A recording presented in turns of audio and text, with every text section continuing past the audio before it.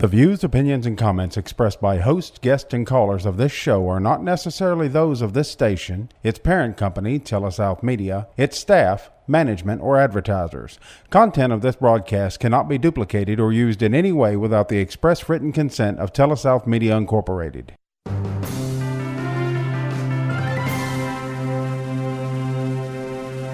Now join us for Advisors Roundtable with your hosts, certified financial planners Greg Cooley and Bubba Labus.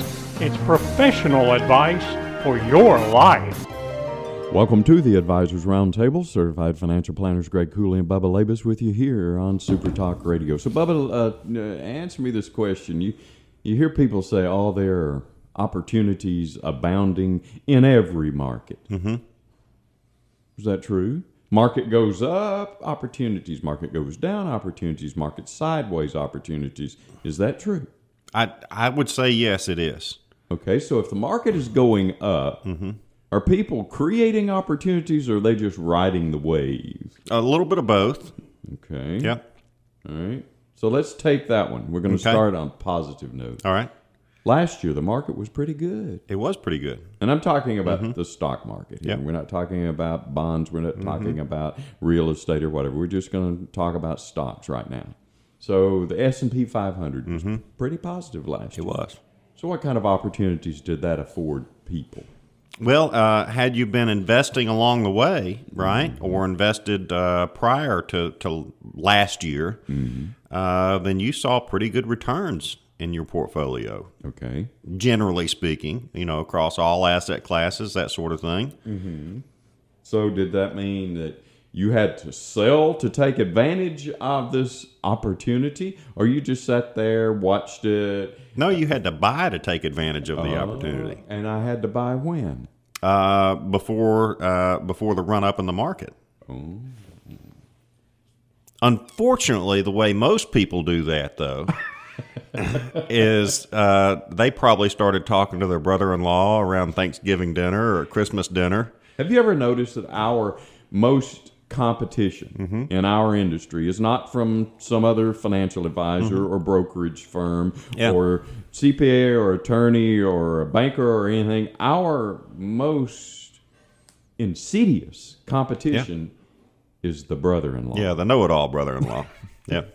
All right. So go back to what you were making the point related to the brother-in-law and the sitting around at Thanksgiving or Christmas dinner. Oh, my portfolio's up 30% this year, whatever it may be, right? Yeah, right. Making some numbers up. And if you're not doing X, Y, Z or this or that, then you're just doing the wrong thing. And then that investor jumps on board, right? Can't miss it. Can't miss it, My right? brother-in-law's getting rich. Yeah. Okay. So they get fully invested in December, maybe January, and then they've seen this plummet, right? Ooh, since then. Yeah, since then. Yeah. So now what do they do? To the tune of 24, 25% in the S&P, maybe a little bit more in the tech sector. So it's substantial. So if you'd taken the whole $100,000 you had in your IRA, and put it in the thing your brother-in-law told you to do, because and he could show you maybe some statistics. Last year, this particular stock or this array of ETFs has made me over 20%. You need to get some of this. And so you get some of that after it's made your brother-in-law the 20%, which means you bought when? At the high. Let's say, and I'm taking this conversation a different direction here, but let's say that you were the brother-in-law. Okay. Right? So I've made the 20%. You've made the 20%. And you are so smart that you say, hey, you know what? I think I've made some money. I want to get more conservative. I'm going to sell everything I own, and I'm going to buy bonds. I'm going to get it off the table, and I'm selling my Apple stock or whatever made me all that money. Selling whatever it is that made all that money, and I'm buying bonds, right? So what have interest rates done since January? Well, they've had to go up because we've had transitory inflation. Right. Right. So the price of bonds does what when interest rates goes up? First week of economics class, inverse relationship, price of bonds and interest rates. That's so when right. interest rates go up, price of and value of bonds usually goes down. I tell people to look at it like a seesaw. You know, you got the fat kid on the seesaw, right? You can't say that. Oh yeah, Yeah. the larger child Yeah, on the seesaw, right? Yeah. Yeah. So if interest rates go up, then the price of those bonds goes down. All right, so if he gets off, and his side of the seesaw goes up, the interest rates go up, then your side goes down. the bond price goes down. So in this case, this smart brother-in-law, right, who thought that he was getting more conservative and that sort of thing, has seen his bond portfolio crushed as well. Doesn't normally happen that way. Now, he thought he was going back to our first point of opportunities. He thought he had this opportunity, made all that money last year, has the opportunity to take some winnings off the table, which logically doesn't sound too bad. That's right.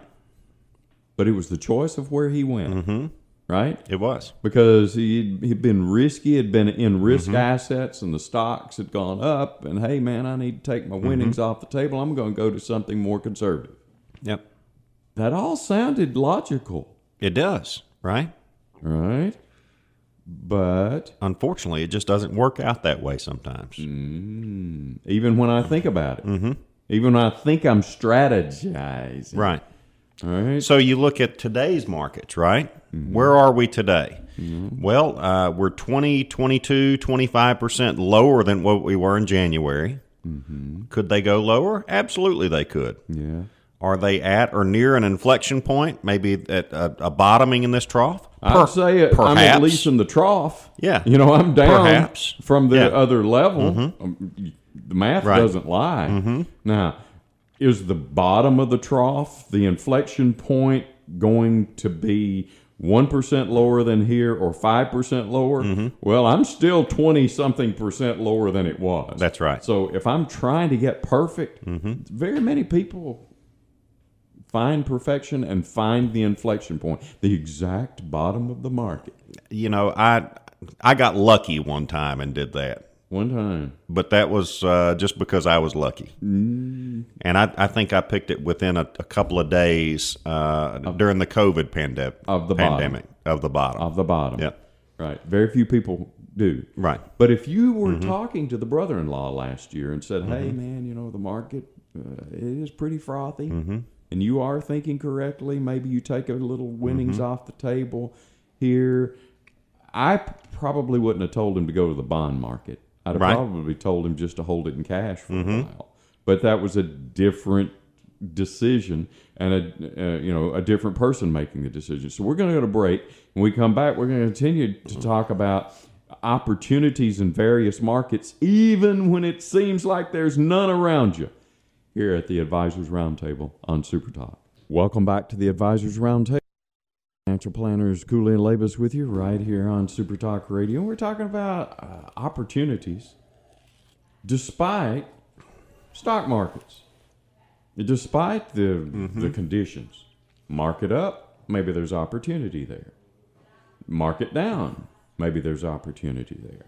Is it hard for me to think about opportunity when I see the market go down? Especially given the last couple of examples that I gave you, right? You know, the stock market in general is down year to date from January. The bond market, price of bonds is down year to date since January.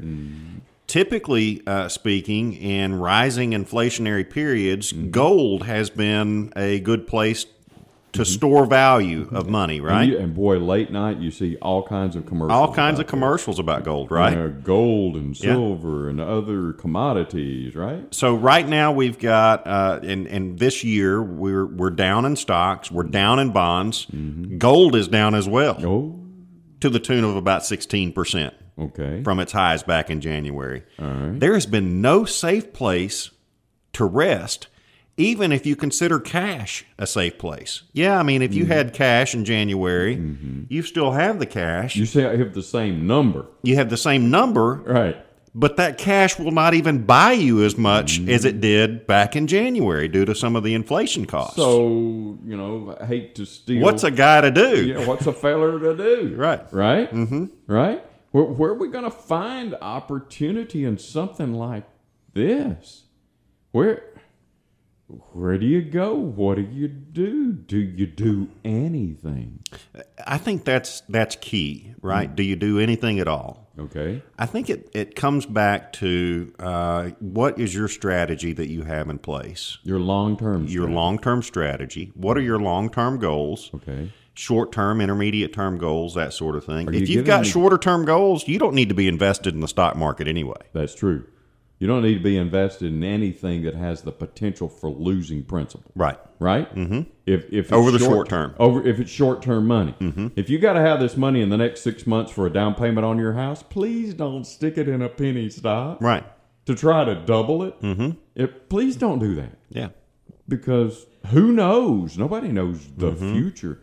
So if it's short-term money, you make a really good point here. Right. So longer term money and strategy, what does your asset allocation plan look like? Okay. There's a reason that Harry Markowitz won the Nobel Prize for economics when it comes to modern portfolio theory. Right? Uh-huh. And it's all about diversifying your risk and spreading your risk over a number of asset classes. Okay. Now, granted, there's not been many asset classes that you could really hide in over the last year or so. Okay. Real estate has been one of those asset classes. Okay. That has had some opportunity in it and has actually performed pretty well. And I'm talking about commercial real estate here, right? So commercial real estate, they've got rents that are going up, they've got good properties, they've got decent tenants, and that sort of thing. So there are a number of real estate funds out there that have performed well this year. Okay. All right. So even last year, when the market was so frothy and doing so well, and I wanted to have 100% of my money over there making 20%, are you telling me last year I should have been diversified too? Absolutely. I'll give you another asset class that has done really well this year, and that's an asset class called managed futures. Okay. Now, that's pretty fancy words, right? What is a managed future? Tell me. All right. So, in essence, what you're trading is about 180, 190 different markets. That could be everything from chickens to cows to coffee to orange juice. Pork bellies, all that kind of thing. So commodities, right? Including the gold and the silver. Okay. Another aspect of that could be financial futures.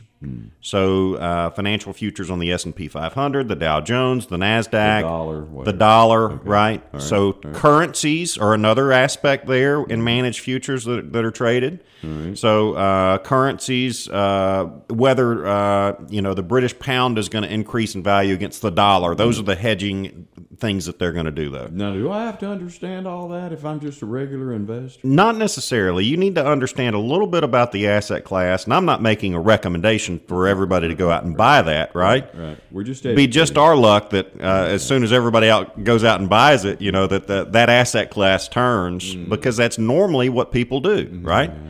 They jump on the winner from last year, like everybody jumped into stocks from last year, and then they've seen them go down. Right. There may be a number of folks at the end of this year that look at real estate and managed futures and say, I'm putting all my money there. And they've had a pretty good run and return this year. And then I'm not saying that it will happen, but it could happen, right? That those portfolios could go down next year. There's a chart out there called the what is that chart? It's called the Callan chart. The Callan chart. Yeah. All right. So this looks like a periodic table of elements chart. Yeah, and everybody just turned off when the brains turned off when you said that, because it sounded like either science or math. Right. But you're just referring to what it looks like. And it's this chart, and it goes, there are columns. Yeah. And a year is signified by a column, and in there are blocks. And each block is different colored based on what did best at the top that particular year, as opposed to what did worse.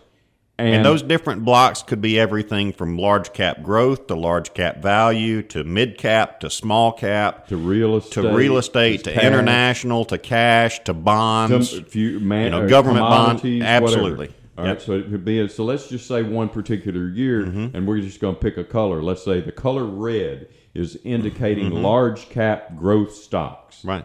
And last year those are pretty good, and they're pretty close to the top. This year, if we look at that chart and find out where everybody is stacked up, what was so great last year? They're pretty close to the bottom this year. A lot of times they're pretty close to the bottom. But there's another block on some of those Callan charts that is the asset allocation of all of those classes represented on the chart. Right.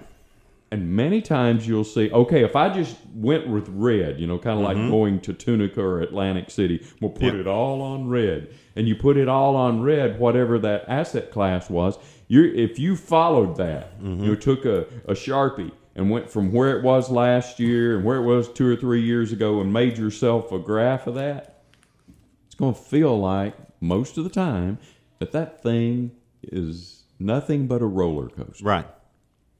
But if you got that asset allocation one and look at it, and a lot of times those are in kind of like white or black or whatever as the block, and follow it, it's usually kind of in the middle. Usually in the middle. And the reason why is because you're taking a blended average of basically all the asset classes that you're looking at. So you not only own large cap value or large cap growth, you also own international, you own some commodities, you own some real estate, you own some small cap, emerging market, a little bit of everything. And if you're looking for less acid burn, you don't want to have that roller coaster ride with your money as much. Maybe you're one of those people that needs to be very well diversified. Sure. So in high and low markets, there's an opportunity for you to reevaluate where you're invested. Right. That's the point I want to make this year. When everything seems to be down and nothing seems to be in favor, maybe don't favor one too much. That's right. Give everybody a chance. Sure. It's kind of like next weekend is the high school dance, and I tried that one girl all last year and she never said yes. So this year maybe I'll ask a bunch. Right. And looking at at asset allocation, ask them one at a time though, because probably shouldn't do it all at one time. That's right. But you increase your odds if sure, instead of just hounding one girl, maybe think about other options. So at this particular point in time, the point I'm making to people is reevaluate where your portfolio is. Think about better asset allocation. And I would say this as well. Asset allocation works over time. And it smooths the ride out, which is the most important thing. Keeping people in the game and keeping people on the ride, because there are also studies out there that show that if you miss just 2 or 3 of the top performing days, how much of the overall return do you miss in the market for that year? Yeah. And some of those people who call you up and say, Bubba, get me out, and then get me back in when it's better. Well, who knows that? Right. And who's going to take a chance that they can choose those 3 or 4 days? Yeah. Let's choose something quality related and maybe hang in there. Sure. But we're going to talk about the psychological difficulty of that because hanging in there when it's going down is tough. It is tough. And I don't want to. I don't want to be associated with a loser. I don't want to see my money going down more and more and more. But maybe it's the best option I have, and patience is the best option I have sometimes in here. That may be the opportunity for me to learn. I'm looking for opportunities in the good and the bad here. And I felt it was very important for us to talk about that. We're going to go to break. We're going to continue to come back and talk about opportunities, even in these kinds of markets. from the Advisors Roundtable on Super Talk. Welcome back to the Advisors Roundtable. Certified financial planners Greg Cooley and Bubba Labus with you here on Super Talk Radio. So, Bubba, we're talking about these opportunities that may be out there despite what the markets and the inflation and the Fed and my boss and my brother-in-law say. You touched on an asset class over there that in last segment that I want to get back to, and that is real estate. Mm-hmm. Now, when you talk about real estate, are you telling me that I need to take part of my money and go buy rent houses? Well, I'm not telling you that necessarily, but rent houses would be a component of real estate. Okay. So, generally speaking, let's talk about rent houses and what that would do for you. Okay. Or apartments for that matter, right? So let's say that you've got an apartment complex that has 4 or 5 units, right? Mm-hmm. Well, what happens in apartments usually? People move in and they move out. What does that allow you to do if you need to? Go up. Raise the rents as they move out. Okay. Or, if market conditions dictate, you can say, hey, you know what? You're up for renewal. Mm-hmm.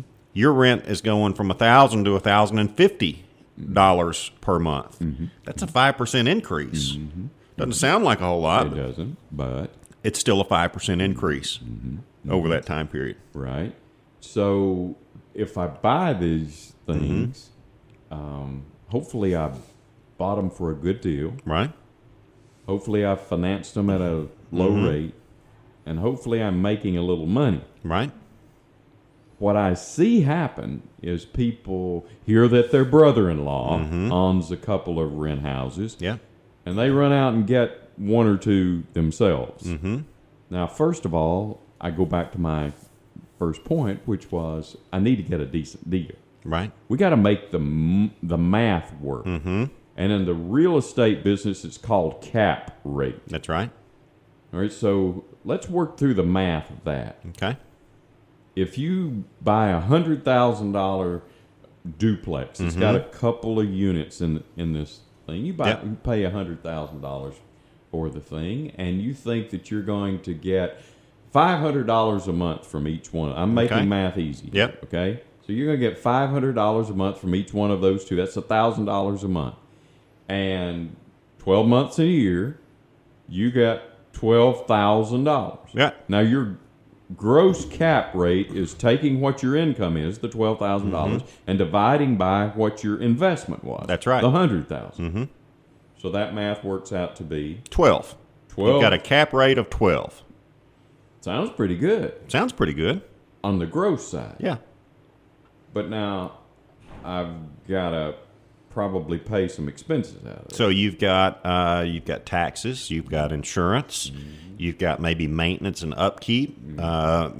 Maybe you've got a property manager that goes by and looks at things. There's a number of things that come out of that. Maybe mow the grass, all that sort of stuff. Right. So, you had $12,000 initially, and, when you were thinking about it, oh, man, I can make 12%. But maybe all those expenses cost you $3,000, right? So 12 minus 3 is what? 9. So you've got a $9,000 basically rental income coming on for that particular investment, and you paid $100,000 for it. So you've got a 9 cap. It sounds good, especially in these markets. Right. The issue is I didn't have the $100,000 to write a check for it. So I hope you had a little bit of money as a down payment or something to use as collateral as a down payment. Let's say that I had $10,000 as a down payment. Okay. My banker wanted 10% down, and so I had to finance $90,000. Right. And my payment on $90,000 was $700 a month. Okay. So $700 times 12 is $8,400. Right. So I got to subtract that off too. And you said I was left with $9,000. That's right. Minus my $8,400 in payments. You made $600 off on 100. Yeah. Now, am I being mean here? You're not being mean at all. Absolutely not. I'm trying to let people with both eyes open understand what they're walking into. Right. But Phil, my advisor over there, or my salesman, or the person who owned those duplexes before me, told me I could get a 12 cap. Right. I could make 12% on my money. Yeah. And theoretically, he was not wrong, right? Because he didn't have any debt. He probably had a much lower basis in the project that he paid for it a long time ago. Yeah, he paid probably $30,000 20 years ago for it. Right? Yeah. Yeah, so he is making some money. He's putting money in his pocket. He doesn't have that $800 a month payment. That's right. He may be able to do his own handyman stuff and doesn't have to hire that stuff on the side, that $3,000 that had to come out of there every year. The other drawback to owning real estate like that is getting the call in the middle of the night. I locked myself out, right? Or getting the call in the middle of the night, the water heater is leaking and doing something here. Or I put my kid's tricycle in the washing machine because it was dirty. Yeah. And now it's broken and I need a new washing machine. I'm telling you, people are strange. Yeah. And if you want to really confirm that to yourself, buy you some rental property. Go buy some. Yeah. Yeah. Exactly. So what's the other way to own commercial real estate? Because guess what? On $100,000, we're only making $700 or $800. Yep. It's not very enticing, is it? That ain't even 1%. And there's a lot of work and a lot of headache and a lot of stress here and a lot of anxiety. I think I'm out, Bubba. There are professionally managed funds out there that do this for me. That do this for you. All right. So you can have access to a commercial real estate portfolio that may own apartments. It may own office buildings. It may own medical office buildings. It may own hospitals. It may own distribution centers and warehouses. A number of different types of. There are real estate types out there where you can buy farmland, right? Yeah. So today, many of the larger family-operated farms, et cetera, are being acquired by these big real estate companies, right?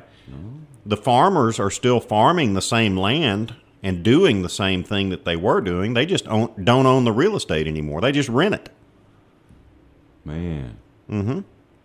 Do you think the average American driving down the highway, looking out there and seeing that huge combine work in the fields, has any idea that there is a great possibility that the dude working that thing, the farmer, doesn't own the property? Probably not. I think many people don't realize that these days. But you've got farmland that could be trading for $10,000 an acre. I'm making numbers up, right? But it very well could be. Yeah. And wouldn't the farming family who bought that years ago rather diversify out of the land that they own and just turn around and rent that for maybe $1,000 an acre? And still be able to farm. Still be able to farm, still be able to have a livelihood, but extract the value out of the property that they owned and diversify elsewhere. And I can invest in the company that came along and knocked on the door and said, I want to buy your dirt. Sure you can. I want to buy your land. Yeah. Now, that sounds maybe a little more attractive to the average American, right, who doesn't want the call in the middle of the night, who doesn't have the $100,000, who doesn't want the anxiety and the concern of paying the taxes and the possibility it's going to be reevaluated and reappraised. And I don't want to think about that. Right. I just want to diversify my portfolio, dude. Right? Yeah. Now, if I do this, in the long run, if I get some kind of professionally managed real estate, or what do they call real estate investment trust? Real estate investment trust is typically the structure in which you would own something like that. Right. And I don't have to get a deed. No. Somebody, the real estate investment trust has the deed. You're just an investor in the trust or the investment. All right. And when it makes profits, I get a little bit of that. Get some sort of distribution. If I do this over time, do the analysis show that I do well? So the analysis is when you look at commercial real estate or real estate in general, what it does to an individual's overall portfolio is it lowers the risk and increases the return. It lowers the risk. It sounds logical to me because I'm not totally in the stock market. Right. So again, it gets back to diversification, that Callan chart that we mentioned earlier, and owning a number of different things as opposed to just focusing all on one asset class like large cap growth. Yeah. And a lot of people are there, right? Correct. Because I'll tell you the enticing thing about just being in one, and you threw it out there, so let's pick on that one. Large cap growth. Give me 3 or 4 companies just off the top of your head that's probably in a portfolio of large cap growth. Microsoft, Amazon, Google, Netflix, you name it, right? And of those, how many of those are technology-related companies? Just about every one. Just about every one of them. All right. But that sounds like a very impressive lineup, Bubba. Yeah. I think I'll put all my chips on red there. Yeah. With some years, Tesla would be another one, right? Apple, all those. Apple, right? Tesla, I would describe as a technology company. Not a car maker. It's not a car maker.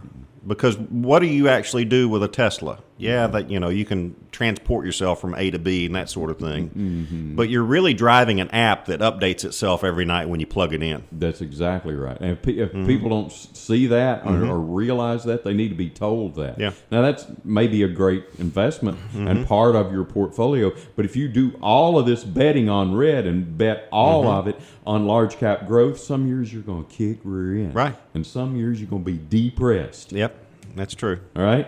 And so because of that, we need that asset allocation that we've been talking about. We're going to continue to talk about these opportunities in various markets from the Advisors Roundtable on Super Talk. Welcome back to the Advisors Roundtable. Greg Cooley and Bubba Labus sitting here with you on Super Talk Radio talking about opportunities. Now, am I just a wild-eyed optimist trying to talk about opportunities when the doggone stock market's down 25%? And the bond market's down, and gold is down, right? I don't think so.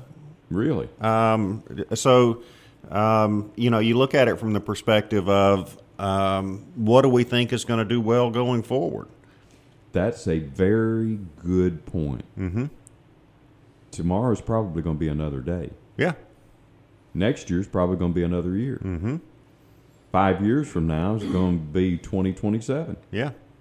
8 years from now, we're going to be in a new decade. Yep. And, unless this place burns up, it's always been that way. Right. Coming out of the Great Depression, we got to the late 1930s and went into the 40s. Coming out of the Second World War, we went into the 1950s. Coming out of the Cuban Missile Crisis, we went into the 1960s. Coming out of the issues related to race and integration, we went into the 1970s. And coming out of the crisis related to oil, we went into the 1980s. Yeah. And high inflation, right? And then into the 80s, right? Yeah. And then we went to the .com, and then we came out of that, and we went into a new century. Right. And then we had 9/11, and we came out of that. It just boom. And we had a housing crisis. I mean, if you look at it, there's always a reason not to invest. Yeah. Especially if you're looking at the drama associated with the world events and politics. That can easily depress you. That can easily and when depress you. Get depressed, you don't act. You get frozen. But we're telling you that in 8 years, you're going to be in the 2030s. Right. And what are these companies designed to do? They're not designed to go out there and just spin their wheels and not make any money. They want to make money. Have you ever gone to work for somebody else? They expect you to work, and they expect you to make them money.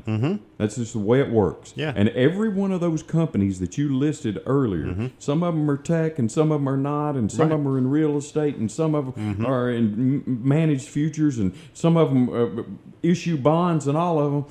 They have a bottom line orientation. Yeah. And most of them are going to do okay over time. Yeah. So I'm not a wild-eyed optimist. I'm actually a historian telling you how it works.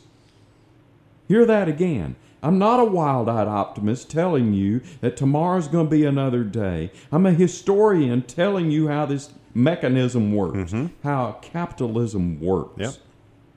So there are opportunities. Now, Bubba, tell me, where can I find them? What can I do? How can I diversify into them? How can I keep my head on track? Absolutely. Yep. So, number one, I get back to that conversation we had about diversification. You need an asset allocation that's appropriate for you. You know, if you're aggressive, maybe you have more stocks in it. If you're more conservative, maybe you have other asset classes like cash, bonds, maybe real estate, maybe even an annuity might be appropriate for you, right? Okay. So we're talking about different products and asset classes, that sort of thing. Yeah. But it gets back to your asset allocation. So if you have money that you want to invest or think you need to invest presently, what do? Right? Well, I think that dollar cost averaging in this market is a good idea. All right, so explain what that is. All right, so let's say that you've got $100,000 to invest. Is today the perfect day to invest that? Who knows? Who knows? Right. Why not break that up and say, you know what, I'm gonna invest $10,000 a month over the next 10 months. Maybe you've got some up months, maybe you've got some down months. But over a period of time, you're dollar cost averaging or averaging what you're buying into your asset allocation mix over a longer period of time. As opposed to just picking one day and hoping you're letting it all ride on red, and that was perfect. Now, the thing that takes the most fortitude is, let's say that you get 3 months involved in this, and then you've got some swan activity that happens in the market, and the stock market goes down another 10%. It's still your strategy. You're still okay with the strategy. Do you go ahead and accelerate those dollar cost averaging plans, or do you stick with what you're doing? If you're a little bit more aggressive, maybe it's time to consider, rather than doing $10,000 that month, you move $20,000.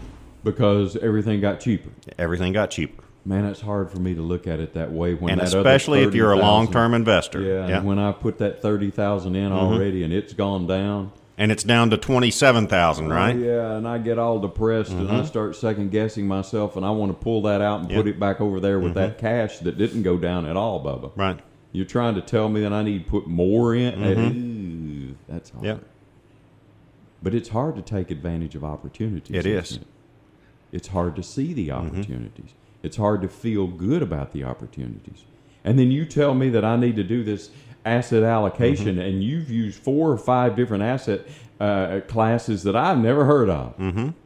I've never thought about real estate investment trust. I don't know what that means. Don't know how that works. I don't know about managed futures. I don't know about private equity. I don't, a number of these different things. Yeah. But over time, find a professional that does know. Okay. And work with those professionals. Yeah. And listen to them. Even when it's down. Even when it's down. Even when you're supposed to hang in there. Even when you're supposed to look for opportunity. Now, let me tell you about the people that, that timeline we went through a while ago, right, where the 30s became the 40s, and after the Second World War we went to the 50s, and after the Cuban Missile Crisis we went into the 60s, and after all of our issues related to integration and other things happened, we went into the 70s, and after the oil crisis we went, all that, okay? Guess what? There are people who've lived that. There are people who are 70, 80, 90 years old who have lived that. Sit down with one of them. Yep. And say, if you had it to go over, big boy, what would you have done differently with your money? And shut up and listen. Right. What happens when we have conversations with people like that? You learn quite a bit from their experience. And sometimes they're regrets. Yep. Sometimes they're successes. I'll tell you, some of the most wealthy people we have as clients and as friends, when do you see them most? Usually when there's blood in the streets. And what I mean by that is when the stock market is down, is usually when you see them. Why? They've been through this before. They remember talking to their parents and grandparents. You buy low. And if things are low, that's when and things go on sale, that's when you buy them. Yeah, and you keep your eye on the long term. On the long term. You never put any of that money that you need for the down payment of that house in right now. You're thinking about the money I might not need for 3 years, 5 years, 10 years. Or the money that you don't need at all, and you're thinking about leaving it on, to the next generation. Yeah. Or you're thinking about retirement and it's 30 years from now. Right. I'm telling you, in 30 years, you're going to look back and say, man, I wish I'd had the guts to do something and see an opportunity in 2022. But right now, all of the noise you're hearing and all the headlines you're hearing and all the things that are happening on CNBC or Fox News or whatever are frightening. They are. And why are they frightening? Yeah, that's a good question. Because those channels are there to make money, and they make money by selling advertisements, and they keep you watching by keeping you, stirred up in a tizzy or scaring you to death. Yep. That's exactly right. And or confusing you. Yeah. I think that could be another way that they could keep you hooked and watch. It's part of the formula. Yeah. And here I sit there mesmerized, and I sit there listening to the talking heads, and I sit there and I get depressed, and I don't go take action. I don't go look for opportunity. But you've almost convinced me throughout this hour together that there's opportunity in just about every situation. And I guarantee you that throughout the remainder of this decade, there will be more ups and downs in the stock market. Why, yeah, throughout the rest of your life. Throughout the rest of your life, there will be ups and downs in the stock market. It's never going to get easy. Right? You just need to get smarter. Right? Because we're going to have inflation go rampant another time or two throughout your life. We're going to have wars and rumors of wars throughout your life. You're going to have times when the market's up and the market's down throughout the rest of your life. You need to learn how to hang with that and roll with that and find opportunities in every market. And hope we learned something together today at the Advisors Roundtable on Super Talk.